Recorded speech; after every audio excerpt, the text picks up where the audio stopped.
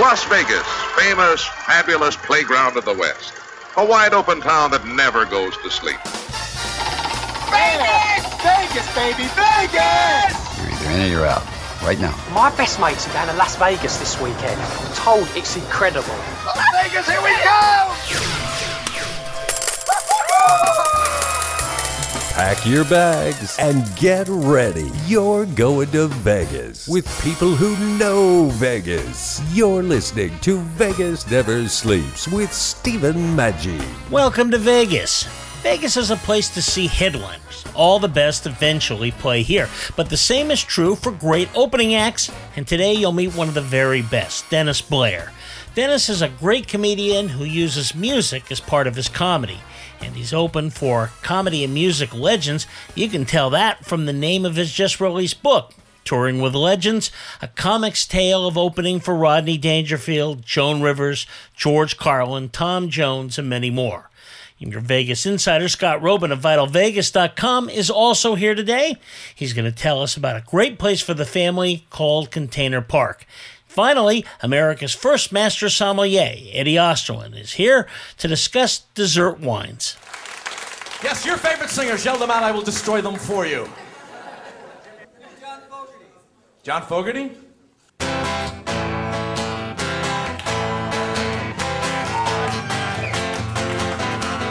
Left a good job in the city.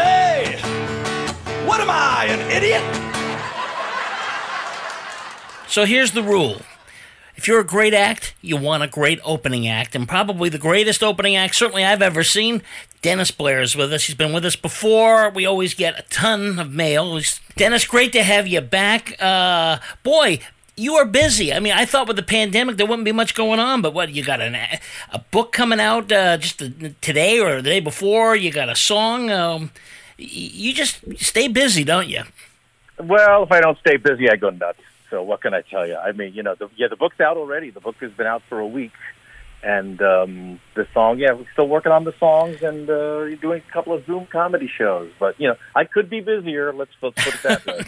That almost sounds like an entertainment version of Zig Ziglar. I'm great, but I could be better. So, yeah, exactly. Well, the book is called Touring with Legends, a comic's tale of opening for Rodney Dangerfield, Joan Rivers, George Carlin, Tom Jones, and many more. And really, the book is great that way because what it is, it's those great stories. Everybody wonders what you guys do when you're not performing, and you kind of cover all that. It's hanging out with those different people. We know them on the stage, but you got to know them in a different way. Yeah, well, 3.5 years with Rodney Dangerfield, and you get to know a guy after that length of time, especially since he was like a friend, and he was sort of like took me under his wing, and then Joan, same thing, 2 years with her. A year with Tom Jones, I really didn't get to know Tom because he was in a different orbit. He had the private planes, and I traveled with the band on the bus. So that's the way that went. But there's still some pretty funny stories about him, too, in there. And George Carlin for 18 years. So did a lot of hanging out with these people, that's for sure. You did have one story about Tom Jones that I wanted to ask you, so let's just get that out of the way. You got mooned by his band in front of 3,000 people? Explain. Yes. Well. The short story is, there's I don't know if there's a place called Mud Island. It's in Tennessee. It's a theater there, and they have a theater there, and there's a thing in the middle of where people sit. It's kind of like a tower, and as I was on stage doing my show, Tom's band, who I was really friendly with, opened these doors of this tower, and the people couldn't see them, but they all butt naked, and they just mooned me while I was on stage, and I could not stop laughing. And these people were going, did the comedian just have a seizure? But I'm like dying laughing, and right out of the view of the people in the audience, I got mooned by about 12 different band members. It was great. Well, that is great. Isn't that kind of a thing that you always try to get the comedian to crack up? And it's kind of hard because, you've heard them all, you've done them all. Something like that, though, you could never have expected. Yeah, that's really kind of different. That's getting mooned in front of 3,000 people is, kind of like, it's not a normal everyday occurrence. So they got me on that one. Well, let's talk first about Rodney Dangerfield, because that's where you got your start. And Rodney, new talent, and he was one of those guys, one of those rare comedians that always wanted to share the spotlight. He was great that way. And what is he like? Because, I mean, we all know I don't get no respect and that whole thing. What is he actually like that, off the stage? Well, he was, Rodney wasn't what you would call a happy individual. I mean, he was, his act was getting no respect. His persona was pretty much an extension of the way he was, which was just kind of like, nothing makes any sense, and it doesn't, it's not worth it, and life is a crock, basically. And this is after he's like, selling out theaters and arenas, and he's still going, what's it all mean, man? He had he said, I got a down head. I was born with a down head, and that's the way I'll always be. But then there was another side where he was in a better mood, which happened, often enough. And then you can hang out with him and have a lot of laughs. And he was very kind, very, very kind he liked young comics, which I was at the time. And he would do anything to help. And if it wasn't for Rodney, I wouldn't be anywhere near where I am today. The career I had was really, basically, he started me down that road of opening for all these people. So, we had some great funny stories, too, and they're in the book about, stuff that just dopey stuff that happened on the road. And, I mean, once, he did a private party for, like 50 people, and he couldn't turn it down. They were going to pay him, a fortune, and he felt bad about it. He goes, I don't care how big you are. How do you turn down $50,000 for 20 minutes? That's what they paid him. And we did it in this guy's living room. And he had me open for him, which was ridiculous. And at the guy's house? At the guy's house. There was 50, 60 people at a party, and it was like a surprise. It was like a CEO for this company. And he just, to surprise his 30-year-old son on his 30th birthday, he had Rodney Dangerfield appear and do 20 minutes of comedy. And we did the show. It was ridiculous. It was stupid. And on the way home, Rodney just kept going, I don't care how big you are. How can you turn down $50,000 for 20 minutes? Well, is part of that, Dennis, the fact that it took him a while? I mean, he was on for a while, then he actually went and sold aluminum siding, came back. So but when you've gone through all that, you care about what people think, and you don't turn down money, I guess. Yeah, I mean, first of all, he's right. He doesn't care how, you can put $50,000 in your bank. That's something that some people make in a year, and how are you going to turn that down? But yeah, I mean, even though when he was doing great, doing casinos, I would go into his hotel room, and he'd be marrying the hotel shampoos together, so that he could save all the hotel shampoos. I mean, this is a guy who could afford to buy a shampoo company, and he's putting the shampoos together. So, I guess it just proves that you just never really change who you are, no matter what happens in your career. Yeah, and he had a good eye for talent, because he grabbed you, he saw what there, and then he picked a completely different person later on, Sam Kinison. I mean, that's a guy that, I guess if it's funny, it's funny. Yeah, he loved Sam. Sam never. I don't know if Sam ever opened for him. He might have opened for him once or twice, but I remember he was at Dangerfield's, Rodney, and he was telling me, "Yeah, I just got back from Houston, and I saw this great comic. He was terrific. I wish I could remember his name." He saw him at a club somewhere, and then a few months later, Sam comes into Dangerfield, and we start talking. And I didn't know him, and he didn't know me, but he starts describing his act, and I go, "Oh, I think Rodney saw you in Houston a couple of months ago. He's downstairs. You want to meet him?" And he said, "Yeah." So basically, I introduced Sam Kinison to Rodney, and Rodney from there took it and I guess helped Sam with his career and helped him take off. So yeah, you just never know what's going to happen. More with Dennis Blair, who has just released a new book titled Touring with Legends, a comic's tale of opening for Rodney Dangerfield, Joan Rivers, George Carlin, Tom Jones, and many more, in just a moment. Please remember to visit Vegas Never Sleeps online. For the best in Vegas, it's VegasNeverSleeps.com. And for great sports, it's Sports RACX, which is available on radio stations nationwide and wherever you listen to podcasts. That's Sports RACX. And later today on Sports Rockin' Tours, we'll talk about the early New York Mets with former Mets Ed Kranepool and Jay Hook. You're listening to Vegas Never Sleeps with Stephen Manchi, coast to coast on the Talk Media Network. Let's go to Vegas, baby. Let's go tonight. Right now. Let's go to Vegas. We'll stay up all night. Let's go to Vegas. Let's get away. Once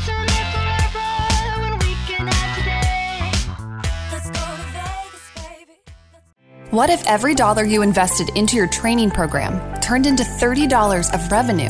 What if your learning program was so engaging that your employees looked forward to annual trainings? And what if you could monitor the success and effectiveness of your curriculum with quantifiable metrics? Go to training.epsilonxr.com. E-learning has made each of these scenarios possible. Utilizing tools such as virtual and augmented reality, simulations, and online instructor-led training provides a safe environment for employees to learn at their own pace. Go to training.epsilonxr.com. Here at Epsilon XR, we have 50 years of experience in creating powerful and effective training programs. We combine proven training methods with cutting-edge technology to create immersive training experiences. Are you ready to take your training program to the next level? Go to training.epsilonxr.com. training.epsilonxr.com. Hi, this is Dr. Annette of The Dr. Annette Show. We've been talking today about COVID-19 and steps you can take to possibly prevent or mitigate infection. Silver and zinc have been used for centuries as disinfectants and as antimicrobials. We're offering you this special discount to make it easier and more affordable to get these essential silver and zinc liquid mineral supplements. Visit our website at www.elementalresearchinc.com and use promo code VEGAS20 to get 20% off silver and zinc products. Once again, that's www.elementalresearchinc.com and use promo code VEGAS20 to get 20% off silver and zinc products. Professional line not included. We are all in this together and we can get through this. Learn more at elementalresearchinc.com and use the promo code VEGAS20. These statements have not been evaluated by the Food and Drug Administration. This product is not intended to diagnose, treat, cure, or prevent any disease. You're listening to Vegas Never Sleeps with Stephen Maggi. You are listening to Dennis Blair, who was the opening act for such superstars as Rodney Dangerfield, Gary Shandling, Tom Jones, and many more, including an 18-year stint with the late, great George Carlin, which lasted until Carlin's death in 2008. Don't make fun of the cell phone. You can do everything on a cell phone. You get sports scores and movie times and the internet. Yeah, the only thing you still can't get on a cell phone is reception. They still haven't figured that out yet. That's not a priority, apparently. We've only had the technology for 20 years. We still sound like Japanese horror movies from the 50s on the stupid cell phone. Honey, I'm on my way home. Listen, do you think you... Well, one last thing about Rodney. After 3 years, you're still doing it to this day. There's really no way to talk about him without doing that voice, right? I mean, it's automatic. I can't. I mean, I talk about it. Just when I talk about Jackie Mason, I do Jackie Mason. I can't help it. If you're an impressionist, which is kind of what I am in many ways, you start doing the placing that you're doing. So yeah, Rodney, you can't get away from that voice. Well, you wrote. Did you write that Broadway musical? As I recall, that Mason really talk about hitting it late in life. I mean, he was always well known, always a big guy. But here's the thing with the. Here's what happened. I'll make it as short as possible. Jill, who was Jackie's manager, called me up one day out of the blue, and I'd known them for years. I opened for Jackie for a long time. Anyways, Jill says, "Hey, Dennis, can you write sketches?" And I'm going, "I've written sketches. Why do you ask?" And she basically told me they had 5 writers that were trying to do this show where Jackie basically revives vaudeville. And they needed to, they were going to hire actors, and it was going to be not just Jackie on stage, because Jackie wanted to do another Broadway show, but he was too tired to do it all by himself. He says, I don't want to just stand there for an hour and a half and just talk to people. I want a bunch of people just jumping around on stage, helping me out. So that's what happened. So we basically came up with, I just was put on as a writer, and for months and months we worked on making this a Broadway show, and we tried it out in Poughkeepsie, and we had to keep working on it, and it was getting, and we finally got to Broadway, and the critics didn't like it. The critics just wanted Jackie doing his stuff, and the other drawback was Jackie couldn't sing. And in a musical, that's kind of important. Yeah, exactly. But, if somebody comes up with an idea, you're all ears. I mean, you wrote Easy Money, and I was really impressed with that. I think that's an underappreciated film. Everybody thinks of Back to School, but Easy Money was pretty funny. It was a good use of, his comic abilities, I thought. Yeah, well, it's funny. When it came out, it got okay reviews, I think. And, as one of the writers, Rodney was such a strong, persuasive individual that he wanted the movie to be packed with one-liners. Yeah. And, the writers were trying to explain to him, it doesn't always have to be a joke. It can be like, we put Rodney in a situation, and it was always that tug of war where he didn't see if the scene was funny unless there were, one-liners and his kind of jokes. So we had that kind of tension going on. But I think we finally wound up making it into a pretty solid piece of work. And, it got okay reviews when it came out. But I think you're right. I think over time, people have started to appreciate it more. And I get approached all the time, that's my favorite movie of all time. People will come up to me and who grew up with that in the 80s. So, yeah, you never know. I guess it's the same thing that happened with It's a Wonderful Life. It's like it didn't do well at the box office, but then it became this classic. Not that I'm comparing Easy Money to It's a Wonderful Life, but it happens sometimes. It has to grow over the years. Well, all the comics, everybody wants a situation comedy. I mean, for a while, Tim Allen had the Ray Romano, all that stuff. But it seems like you're just saying about Rodney, part of the problem, I would imagine, is they just want to keep coming out and hitting it. And to develop that kind of, personality, I guess you have to have that type of comedy, right, to be able to kind of blend in to get a sitcom. Yeah, I mean, I don't know. I don't know what the magic formula is. So many of us in the '80s, I certainly wouldn't have turned down a sitcom if it was offered to me, but I never really got much of a chance. Whereas, you get a person like Robin Williams, and it's obvious, this guy should have his own show, or Tim Allen, or Roseanne, or somebody like that, because their acts, just like they're conducive to, we can take what she's talking about and turn that into a whole TV thing. Ray Romano, same thing, talking about his kids, the father,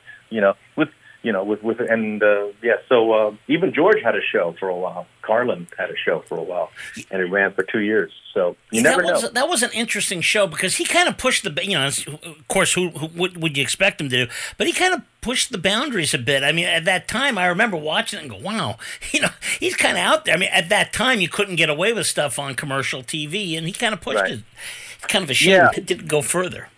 Yeah. Also, he was very frustrated because he had these 27, 28-year-old executives who were trying to run things, and they just would tell him what they thought was funny, and that's not funny. And, you can't really tell someone like George Carlin that that's not funny if he thinks it's funny, So he started out with big high hopes with his sitcom, and by the end, he was just kind of discouraged and was glad to get back on the road doing stand-up, which is what he really did.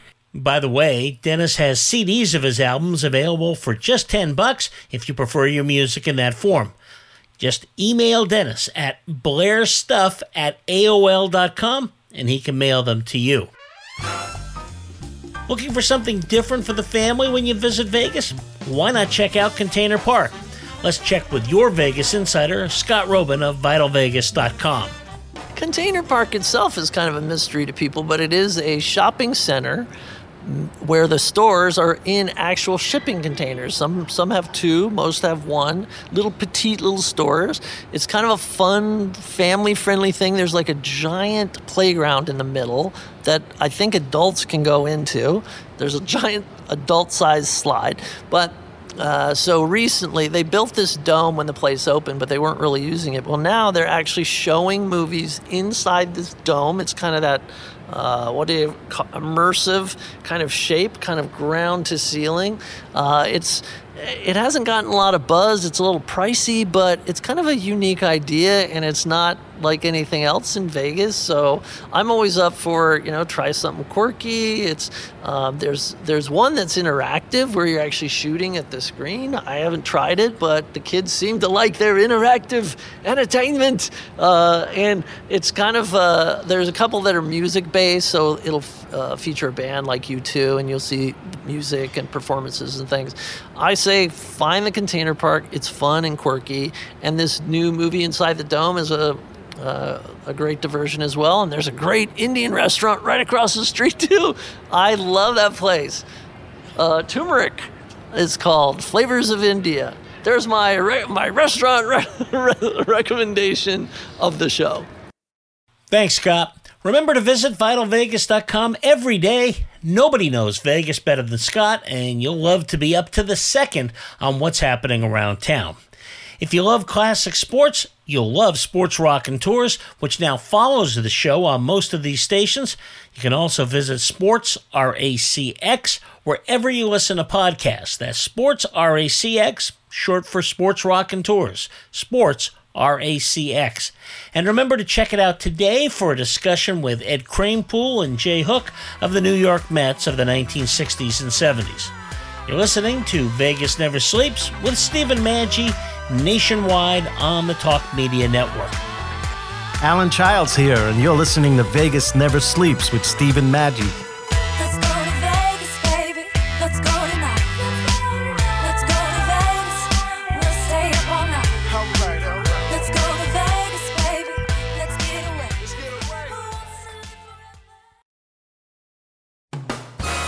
Now, let's return to Vegas Never Sleeps with Stephen Maggi.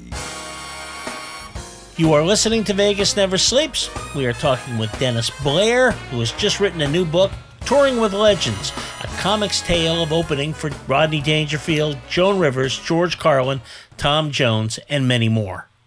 Bluetooth, that's another great invention. Is it Bluetooth? That's a good look, isn't it? Sir, do you want your phone in a box? No, staple it to my ear.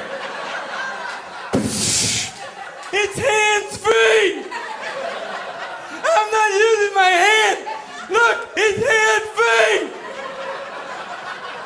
Yeah, and I mean, he might be the best of all time in terms of stand. I mean, I don't know how you compare him to like Richard Pryor. There's two different types, but it just seemed like it was such a perfect place for him, and you could see he worked at it, right? I mean, he was constantly trying new things, trying to find just the right way to do it. And it wasn't something that he just was a funny guy, wrote a bunch of jokes, and went out there.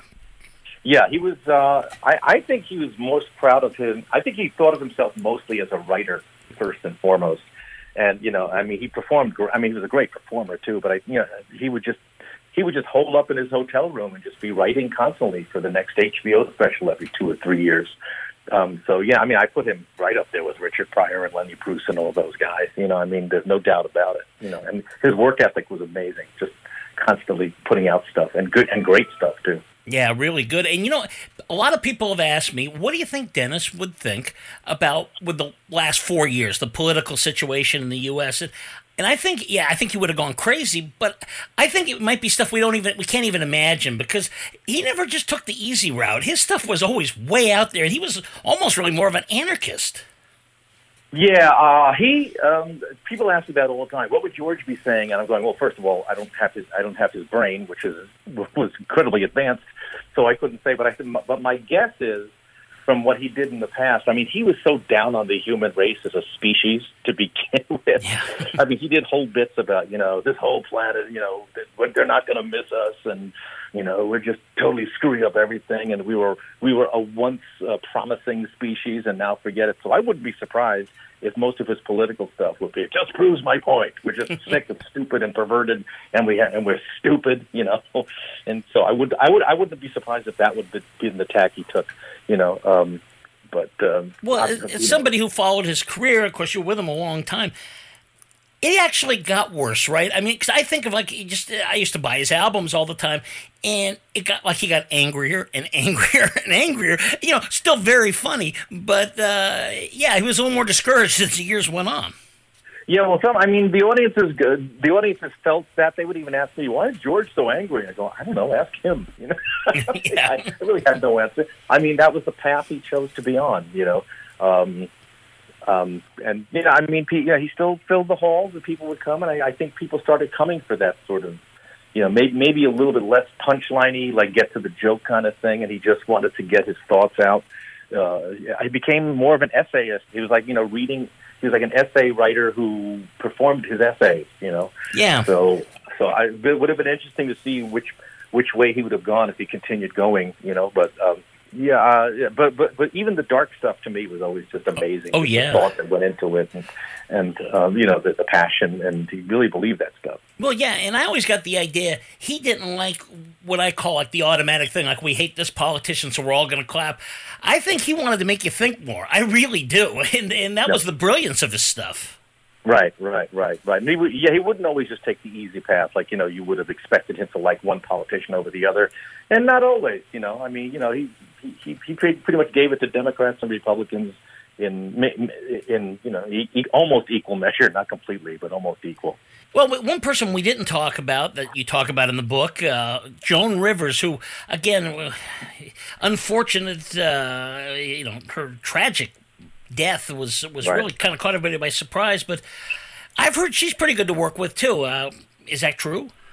Yeah, we had a great time on the road. It's funny with Rodney would kind of demand and take over your time. It's like, he'd call up, hey, come over to the house, we'll do some writing. And he couldn't, as an opening act, you couldn't exactly say no.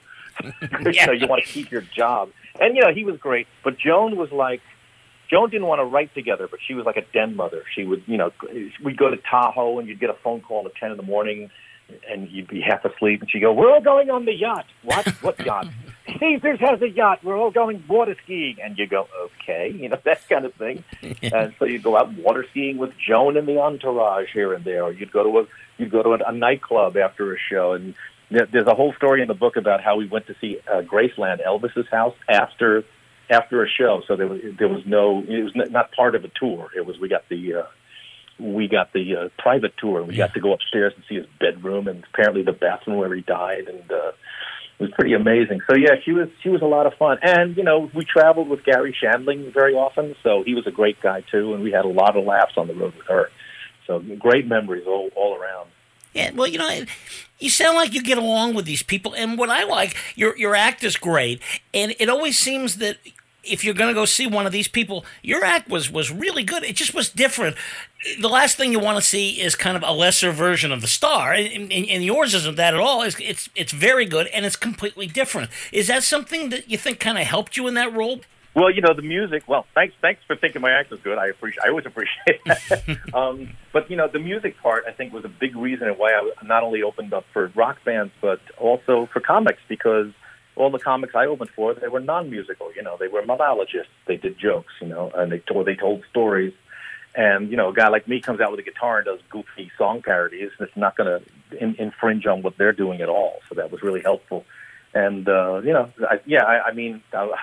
It worked out well. It kept me off a lot of the big TV shows being a musical comic because, with the parodies, you really can't, they get a little scared of being sued if you do a parody of a song. But on the plus side, I got to open for like all sorts of different entertainers, comedians included. Yeah. Well, your parodies are kind of, how can I say it? They're not mean. When you hear it, they're very funny, but they're not, at least the ones I've heard, don't really make a lot of fun of the band that's playing it. It's more just, it's funny, and the words and so forth. Yeah, well, I remember, one of the first parody I ever wrote was Singing Too High, the Bee Gees, Staying Alive. I was singing too high, just making fun of their voices. And Barry Gibb was fine with it. I think we had to get a release from them, and they heard the song and said, yeah, that's good, go ahead. We don't care, that's funny. So, the ones with the sense of humor you had never had a problem with. And I never really had a problem with any of them. I never heard John Denver, I think, like my parodies that I did of his. That must feel good. Yeah, I would think, because you're not trying to tick anybody off, No. And also, they're all basically big enough to take it. And you get a guy like me, I'm just a gnat. You don't have to worry about a guy like me. So, there you go. Your book, in addition to who you open for and stuff, you talk about some other things. I had one question right off the bat. You say you pissed off Howard Stern. How'd you do that? Yeah. Well, Howard Stern was fired by NBC in the 80s. I forget what the reason. Obviously it was for language or FCC problems. And anyway, he was fired. So I had a friend who worked at NBC. He was a page, and he said, hey, Dennis, you should go down. You should call up this Dale Parsons guy, who was, I guess, the head of radio programming. They're looking for all sorts of people to replace Howard. Now, I never had any intention of, I was not going to replace Howard Stern. Who's going to do that? You're going to get all sorts of crap heaped upon you. But I figured that's a good idea to go down there and just meet with this guy. Who knows? Maybe there'd be a radio thing in my future. So I went there to NBC, and as I'm in the waiting room, boy Gary comes in and says, "Oh, Dennis, what's going on again?" And I said, "Oh, I guess Howard got fired, so they're looking at people." And I guess he went back and told Howard that I'm after his job or something like that. And I heard that Howard got really pissed off at me. So I just tried to say, I'm not after his job. You'd have to be crazy to want to take over for Howard, But apparently he got pissed off. And who knows, maybe he's still pissed, or maybe since he's warm and a different guy now, maybe he would, after all these years, he wouldn't care. But yeah, apparently he's really angry about it. He'd been fired already, so, We'll be back in a moment with more from comedian, author, and musician Dennis Blair. Make sure to listen to Sports Rockin' Tours, which follows Vegas Never Sleeps in most markets. If your station doesn't carry it, there's two things you can do. First, call them, ask them to carry Sports Rockin' Tours. Secondly, go to Sports RACX, wherever you listen to podcasts. That's Sports RACX, Sports RACX. We've got some great guests coming up for you, including Ed Kranepool, Jay Hook, and Larry Merchant. You're listening to Vegas Never Sleeps with Stephen Maggi, coast to coast on the Talk Media Network. Let's go to Vegas, baby. Let's go tonight. Right now. Let's go to Vegas. We'll stay up all night. Let's go to Vegas. Okay, Sean, we need to talk about our training budget. We're spending almost $1,500 per employee each year. What's the plan? Well, ma'am, 42% of companies are saying that e-learning has led to an increase in revenue. What does that do about the travel expense? E-learning allows employees to learn wherever they are. Then we need to consider the time away from production. I heard that e-learning takes up to 60% less employee time than traditional classroom training. Perfect. Let's find a curriculum company, a development company, a learning management software company. Actually, Epsilon XR specializes in end-to-end learning solutions with tools such as instructor-led training, online classrooms, simulations, virtual and augmented reality, and curriculum development. Get Epsilon XR on the phone. Epsilon XR creates immersive learning environments that engage with your learner, resulting in improved information retention, which leads to better performance and ultimately an increase in revenue. Learn more at elearning.epsilonxr.com. Welcome back to Vegas Never Sleeps with Stephen Maggi. Welcome back to Vegas Never Sleeps. You are listening to Dennis Blair, an accomplished screenwriter, award-winning songwriter, and comedic actor, yet he is best known for his live comedy performances. Man, I miss George Jones. Everything he sang hit home. I felt his music in my bones. Man, I miss George Jones. I don't mind keeping...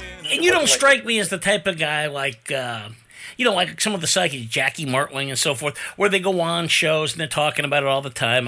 You're more of a guy that just move on, right? I mean, you don't care that much about that. Like I said, it didn't impact me that much. I don't like to piss people off, but what can you do? Obviously, if he were to talk to me, I'd say, no, this is what I have. I just wanted to go down and meet the radio guy since he was seeing everybody. That's all. Yeah. This book is great. It's called Touring with the Legends, a comic's tale of opening for Rodney Dangerfield, Joan Rivers, George Carlin, Tom Jones, and many more. A great book. What else do you expect? Dennis's stuff is great. Before we let you go, though, I do want to talk to you about your music because, of course, you've got 20, 30 things going on. First of all, this pandemic thing, did it drive you nuts? Because I thought of all the people I know, you might be the most annoyed because you can't do things. It's extremely annoying. Let's put it this way. I mean, it is like Groundhog Day. You wake up every day, no live performance. And I know I've done a few of the Zoom shows, the comedy shows that they put on Zoom, and it's just not the same as, a live crowd. I mean, it's good to keep your chops up and, try out a new thing here and there. So, yeah, it really is annoying. So what I did is I started turning back to my original career, which was music, and been writing songs, and I put out an EP called Songs from Captivity, and got a whole bunch of new ones coming up for when I finally get to go back to Nashville and record again. I record in Nashville once a year. I put out an album every year and a half. So yeah, I mean, I got that going, you know, and between the music stuff and writing some music and trying to come up with new bits that I can do when all this is over, you know, I'm keeping relatively sane, but I can't wait for this stuff to be gone. Well, now, this new album, is it the country rock blues album? It's called what? Music from Big Brick, is that right? No, that I put out about a year and a half ago. That was before the pandemic, and that has 14 songs on it. And, okay. Yeah, I've been reviving the music career now for the last 5 years because I reunited with my old songwriting partner, and that's a long story. But we started writing together, and we realized, hey, these are pretty good songs, and they're played by the greatest players in Nashville because we found this great studio that does that. Well, I have some friends that follow you, and they tell me about a song called I Miss George Jones, and that interests me right away because George Jones, if you're in that country world, he was kind of like the Ted Williams, you know, or of that world. He's highly respected, and that's kind of cool. How did that song come about? I've always been a fan of George Jones for years and years and years, and one day, my writing partner, who writes the lyrics, you know, of some of the songs, I do some of them myself, but he contributes lyrics every once in a while. And he said, "Hey, I got this lyric, and it's called I Miss George Jones, and I know you love George Jones, and if you want to put music to it, there you go." So he sent it to me, and I put music to it, and that's on the Music from Big Brick album, and I think it's a special bonus track or something. But yeah, that's been getting played. A lot of my songs are getting played internationally because I contribute them to a compilator, and he gets them out to DJs across the world. And a lot of these songs get played, in Denmark and the UK and France and Belgium and all these places. And That's New Zealand. cool. Well, you go to Europe or something, and I was like, I know that guy. What? You know? Well, that's the thing. I mean, if this is over, I might actually think about, maybe taking a trip and seeing if I can get a little show going over there. Who knows? Absolutely. One last thing when we talk about music. I am a huge fan, and I think I told you that the last time we talked, and you were telling me about some of this music from like the big band sound, kind of the, that sort of thing.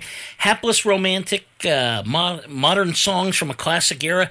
That is fantastic. If you like that kind of music, and my kids accuse me of really being like 80 or 90, but if you like that music, it is fantastic. You have a real feel for that, huh? Is that something you always liked? Because it just seems so natural when I was listening to it. Yeah, well, I'm one of those guys who doesn't have like one era that he's stuck in with music. I mean, I was a Beatles guy, of course, Rolling Stones and James Taylor and Paul Simon, all those guys. But I also had a real affection for songs from the 30s and 40s, Cole Porter and Gershwin. And I used to go in, when I lived in New York, I go see Bobby Short all the time, and Carmen McRae. And, I just love all kinds of music as long as it's good. There's no reason to limit yourself. And, again, my friend and I, my old partner, used to write songs like that in that style, in that Cole Porter style, in that 30s, 40s style. And we just loved it. And I got an opportunity because the studio here, the guy who owns it said, "Hey, why don't we just record some of your old, your old style, 30s style music, and I won't charge you anything." And I said, "That sounds like a good deal." And I got this great trio together that I know in Las Vegas, and we just did it. It didn't really cost me anything. I just had to pay those guys, but put it out there. Why not? Oh yeah, if you're a fan of the Great American Songbook, get this. Go on there and get it, because I'll tell you, we've heard all the other songs that we all love, but to hear something new like that and it just fits in, it's great. How can we get it? If people want to get that, or they want to get music from Big Brick, what's the easiest way to do it? It's everything that I've put out so far is on Spotify. So if you have Spotify, you can just get it there, or it's on iTunes or Amazon. Any of the streaming services, just any of them. You can download it and just put it on your phone or your whatever. And those three albums, there's Hapless Romantic and Music from Big Brick, and then there's the new one, Songs from Captivity, which has only 7 songs on it. But all my stuff I put out online. Oh, that's terrific. And then finally, the book. We got to get the book, Touring with Legends. Well, how do we get that? Same deal. Amazon has it. There's also, if you go to bearmanormedia.com, that's Manor, M-A-N-O-R, so it's all one word, bearmanormedia.com. You can order it there, or you can go on Amazon, and they have it on Amazon. And, I think there's going to be a digital version coming out in a week or two. So if you prefer that, just wait a week or two, and you can get it that way. Dennis, I know we'll be talking again soon because you never stop working. Thank you so much. I really enjoyed chatting with you today. Thanks a lot. Appreciate it. Just another reminder, Dennis has CDs of his albums available if you prefer that. They cost only $10, and all you have to do is email it to him at blairstuff@AOL.com. Time now for a visit with America's first master sommelier, Eddie Osterland. Today, Eddie discusses perfect dessert wines. What do you think about sherries? Well, sherries, that's a category of wine that the Americans really don't know very much about, and it's vast. They have dry Fino sherries as aperitifs, which are wonderful, right down to Olorosos and real sweet ones. On the other hand, you have things like port, vintage port, tawny port, 10, 12, 15-year tawny ports. I love Madeiras, which are they're similar to ports. They're fortified wines. They're 18, 19% alcohol. But there's a whole cast of characters of tastes that most people have never in their wildest imagination experienced. And I always want to present them at least one of those things. So when they walk away, they know what it's about, how it tastes. They could buy it themselves, and they can look cool too. Okay, now, so let's talk about sherries and ports. I know they can get real expensive. I mean, some of the really good ones can cost a fortune. What about for somebody that would like to try it, want to go find something in their local grocers or that type of thing? Anything you can recommend? Well, yeah. I mean, there are ruby ports, which they don't cost more than $15 a bottle, and they're lovely and they're sweet and they're delicious, and you might want to serve them at the end of a meal with some Stilton cheese because they're salty and fatty, and the thing that I want to teach people on their show is that food and wine, when properly paired, each should amplify each other's assets, because ultimately I want to get people to realize that rather than drinking wine as something to wash your food down with, it could be also looked at as a condiment which can make your food taste better. But you know what? In order to do that, you got to taste the food and wine in your mouth at the same time. And quite frankly, 95% of people don't. They use wine as a beverage. I mean, you would need a French fry, and then if I offered you a little ramekin of ketchup afterwards, you already ate the French fry. It needs to be dipped in the ketchup. Why? Because the ketchup and the French fry taste better together. Well, the wine is a stunt double for the ketchup. The wine is the same thing as mustard is to a hot dog.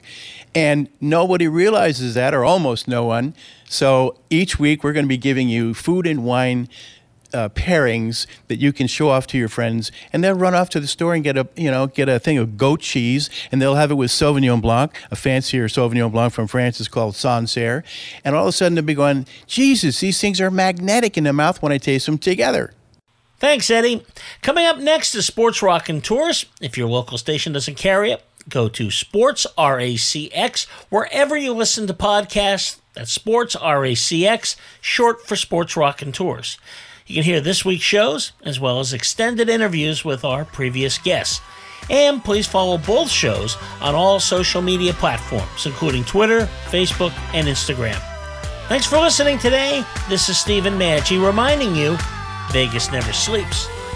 Las Vegas, here we go!